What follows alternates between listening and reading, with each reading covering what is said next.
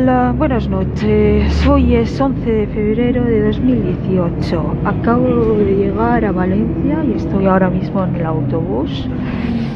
Dirección, residencia igual a llegar, cenar y dormir. El tren que he cogido hoy es el Euronet. Lo que pasa es que tenía la tarifa Turista Plus y los asientos son más grandes y más cómodos, mucho más anchos, y podías reclinar lo que es el asiento y podías ponerte casi ya en el horizontal.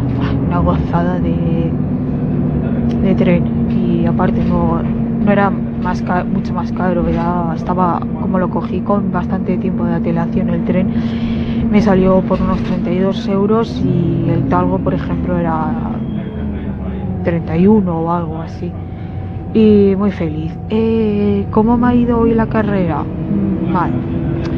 Mal porque el sábado por la tarde, de tanto caminar, tenía ya, hace una semana me salió unas pequeñas rozaduras de llevar unos calcetines malos y demasiados cortos y demasiados finos con las zapatillas, y tenía unas pequeñas rozaduras. El caso es que el viernes me puse unos calcetines que igual de malos, y la rozadura terminó rozando más de lo habitual y ya tenía como una especie de estaba ahí un poco rojo, y el sábado terminó por formarse una ampolla de tamaño de una moneda de 2 euros más o menos, un poco más grande. El caso es que aunque me pusiera tiritas o lo que fuera, no funcionó y apenas podía caminar y pisar, lo que es pisar sin dolor, porque la ampolla estaba justo, es donde, bueno, sigue estando, justo donde el tobillo, donde roza justo con el borde de la zapatilla. Entonces era horrible.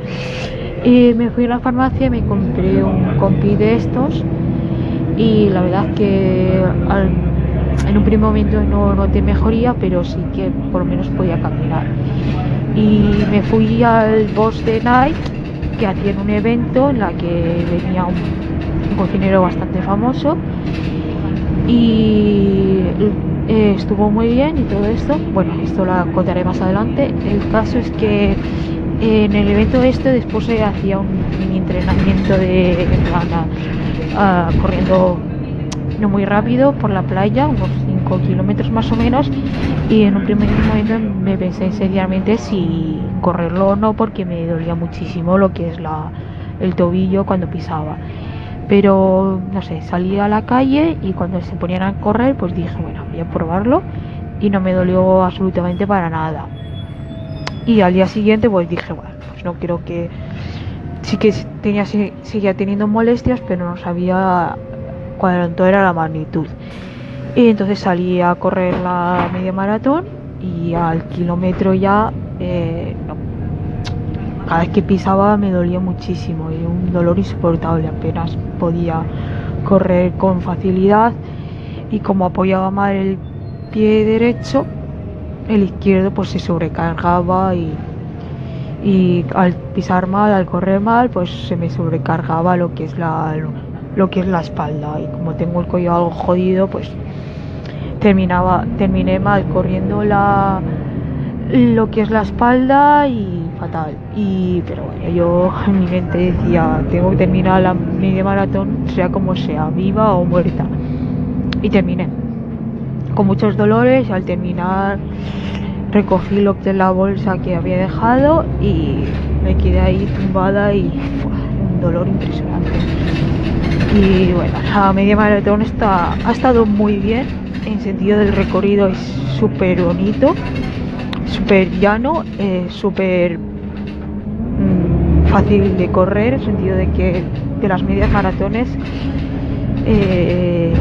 yo creo que es de recorridos, para mí, de las carreras que conozco, la segunda más fácil después de Valencia. Y aparte de que el recorrido era llano y bastante bonito, tenía una cosa que no todas las carreras tiene, y es que la carretera por donde corrías el recorrido era muy ancho. Al ser una ciudad de Barcelona tan grande, la carretera era súper ancha y no sentías el agobio que puedes sentir en una carrera de intentar adelantar a la gente, porque la carretera era súper ancha y era súper cómodo. Si querías ir más rápido, pues ibas más rápido, y si querías ir más lento, no pasaba nada, porque tú tampoco dificultabas a nadie la posibilidad de poder ir más rápido. La única pega que le veo a esta carrera es que la animación no era muy buena. Sí que había batucada de estas, que en plan la gente con tambores y tocando, pero muy poquito. Y la calle muy poco animada por lo general. Excepto el tramo final, que sí que me ayudó bastante, porque faltando ya 2 o 3 kilómetros mis piernas decían: vas a morir, para de correr.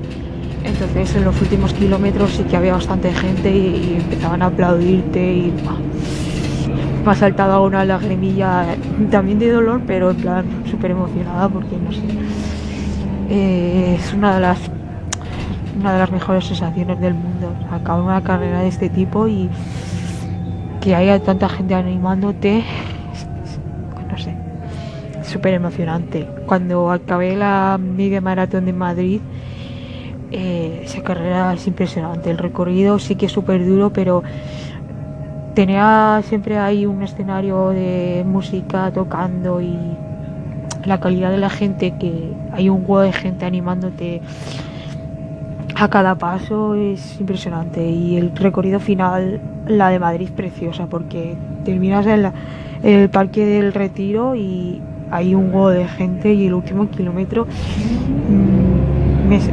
no es que me sobraran fuerzas, pero veías ahí a la gente animándote, gritando y tal, y tú cogí y hice el sprint de mi vida, y en plan, toma, y es impresionante. Tengo mucha ilusión de volver a correr la maratón, o sea, de volver a correr, de correr por primera vez la maratón. Yo, bueno, no sé si estaré preparada, pero o sea, hoy ha sido como una prueba para mí, porque durante la maratón sí o sí se te van a terminar formando ampollas, y saber que he sido capaz de superar las ampollas es como, para mí, como un set point, o como se diga. Y bueno, es impresionante. Y bueno, voy dejando el capítulo por ahora, que si no me extiende, se me hace muy largo. Pero a lo largo de esta semana nos contaré más historias que me han pasado por Barcelona, que normalmente siempre me suele pasar alguna anécdota, y siempre es curiosa de contarla, y me hace bastante ilusión contarla. Espero que ya hayas tenido un buen fin de semana, y yo a descansar, estoy puesta.